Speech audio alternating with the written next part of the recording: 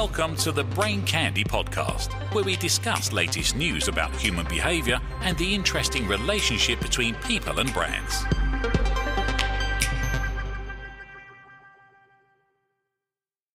K&A, BrainCandy number 90. Human beings are chronically conflicted animals.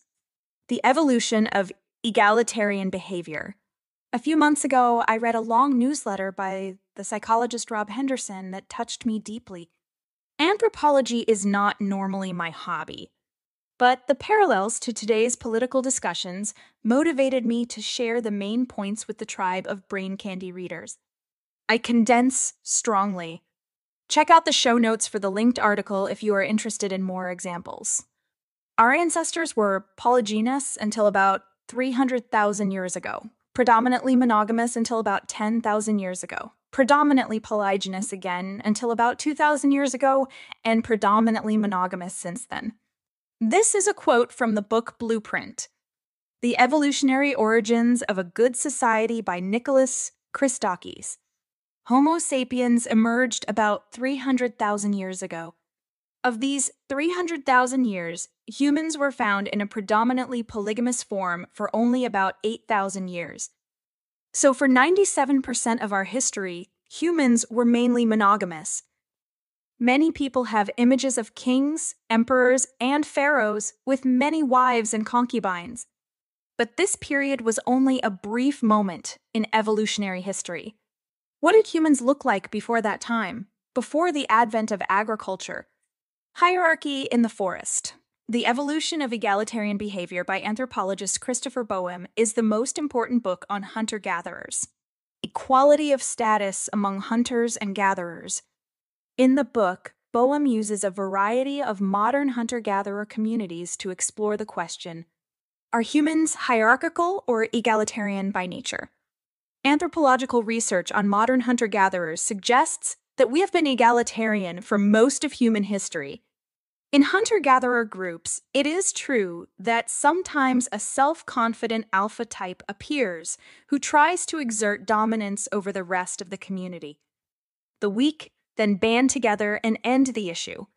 This model has worked as long as humans have been nomadic hunter-gatherers. That is most of human history. People who were constantly on the move could not accumulate resources or mobilize large armies to dominate others. Before the agricultural revolution, 10 to 12,000 years ago, groups and tribes lived egalitarian lives, meaning their members had roughly equal status. Although these communities sometimes had informal leaders, they usually relied on group consensus to get things done. If someone tried to make a decision without consensus, he was often killed by the others. Self-domestication through murder conspiracies.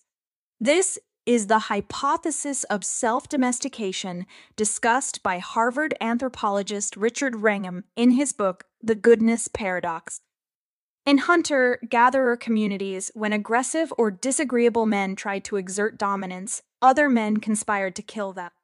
Early human communities selected against aggression and monopolizing food and females. Other men conspired silently to kill troublesome men together. This form of capital punishment has domesticated us. Wrangham compared the extent of group conflict in hunter-gatherers with that of chimpanzees. Chimpanzees are 150 to 550 times more likely to engage in violence against their peers than humans. Thanks to our ability to plan organized killings, humans are much gentler with members of their own community than chimpanzees. Usually, both sexes have a say in deciding whether a person was socially deviant. Executions were usually carried out by men. Within the groups, adult men tended to treat each other as equals, while women and children were treated as subordinates. Fear of negative social judgment. Generosity is an enforced moral norm in hunter-gatherer societies. The community promotes altruism and condemns stinginess. Through coordinated killing, early humans eliminated the individualists and uncooperative types. The people who remained, our ancestors, were sensitive to negative judgments and more willing to make costly sacrifices on behalf of the group to avoid being unpopular. The willingness to engage in a risky activity on behalf of the group is based on the capacity for patriotism, positive image of one's own group, and self-sacrifice. Once altruistic genes had time to establish themselves in the human gene pools, Boehm writes, intergroup conflict was much more likely to rise to intense levels, with territorial shifts and massacres. Fear of the group's opinion and of punishment keeps men humble. This is not to say that men tend to be equal from the outset.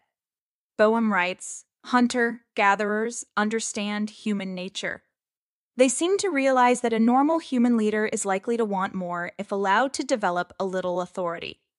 The book says that both egalitarianism, equality of status, and hierarchy are natural conditions of humanity. Everyone wants to dominate others, and everyone does not want to be dominated by others. Egalitarianism is an uneasy compromise.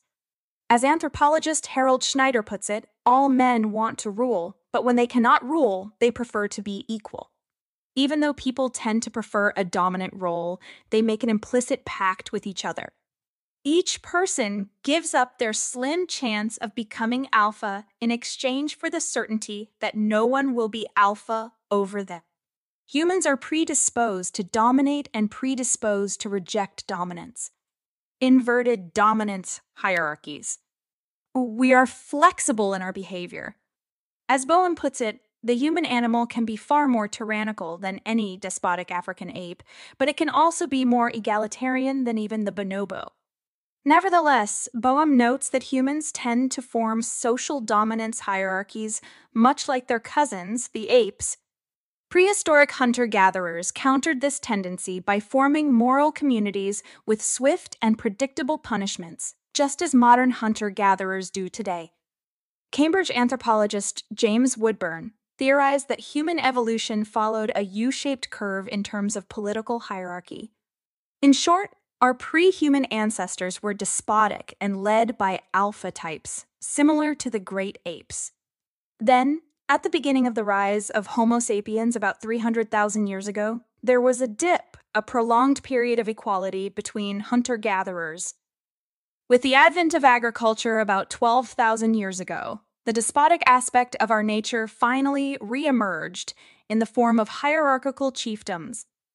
At this point, dominant males could amass resources, command large armies, and monopolize sexual partners. Everyone wants to be free, and everyone is extremely vigilant against any threat to their freedom. Despite this emphasis on personal autonomy, however, tribes tend to be very conformist societies. Our natural mating system. Back to the question of monogamy and polygyny. What is our natural mating system? Like hunter-gatherer egalitarianism, monogamy is an uneasy trade-off. Just as people give up the small possibility of dominating others in order to achieve equality, people, or at least men, trade the small possibility of having many sexual partners for the certainty of having one. The desire for more partners, however, often does not abate.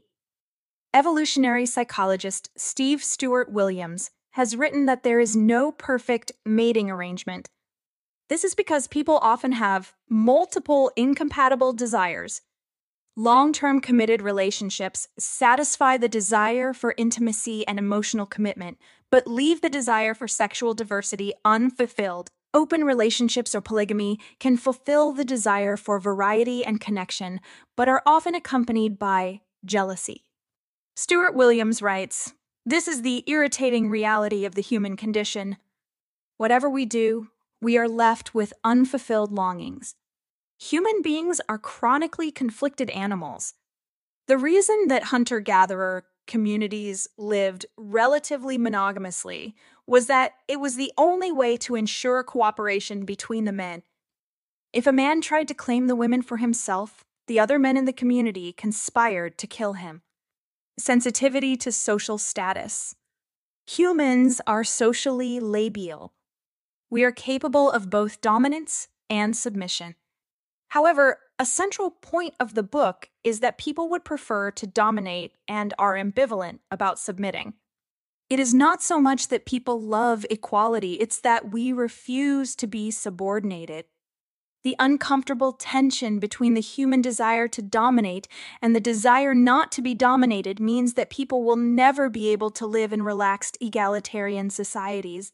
They have to be constantly on guard against power-hungry upstarts. Weapons and language gave rise to egalitarian communities. How did our ancestors evolve from despotic apes to egalitarian hunter-gatherers? 3 main reasons. The invention of hunting weapons, the advent of big game hunting, the development of a large brain and the associated cognitive and linguistic abilities. Early humans learned to make weapons to kill large animals. They learned that they could kill each other with these weapons without harming themselves, especially when they have the element of surprise. The enduring appeal of Marxism. Based on the knowledge that hunter-gatherer communities are usually egalitarian, it becomes clear why communism/socialism has an enduring appeal in different cultures, and why, despite its failure and the resulting mass murders, the system was and is tried so often in different places. Marxian socialist states have sought to implement the egalitarian ethos of hunter-gatherers on a broad scale. We, humans, are naturally attracted to political deals that supposedly free us from domination and exploitation. Such a deal is naturally attractive because we tend to reject authority. Nevertheless, Boehm notes that the hunter-gatherers know far more about human nature than Marx and Engels. The abolition of capitalism and competition does not change the fundamental hierarchical tendencies of human beings. So, when a social order is overthrown and disorder ensues, despotic, power-hungry men seize the opportunity to murder rivals, eliminate dissenters, and establish themselves as dictators. As keen observers of human nature, the hunter-gatherers would not be surprised to learn of the rise of Napoleon, Stalin, Mao, Kim Il-sung, Fidel Castro, and Pol Pot, and other tyrants. The principle of not wanting to be dominated is something I have noticed with some surprise in my own career. One impetus for my career was that I did not tolerate being led in a small way. However, I was regularly surprised that with each career step, the freedom I gained remained somewhat limited. There was always an authority to whom one had to report.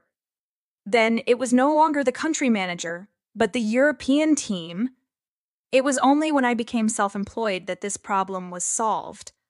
In the current political discussion, especially in the context of climate change, I experience a many-voiced chorus that seems to promote the principle of equality. However, in order to prescribe rather bluntly to others how they should live, namely, if possible, no better than the protagonists themselves, no cars, no air travel, large flats only for families. Heavy taxes on inheritances, even higher taxes for those who earn more. More transfers for the advocates themselves, i.e., state subsidies like cheap public transport. Degrowth protects the climate and one's own passivity. Less work for full pay. Apparent steps towards paradise. However, this harmonious goal picture is not argued with friendly composure, but pursued with religious zeal. The unforgiving tone on social media and the unshakable certainty that they are treading the only right path always leaves me concerned. Thanks for listening to the BrainCandy podcast.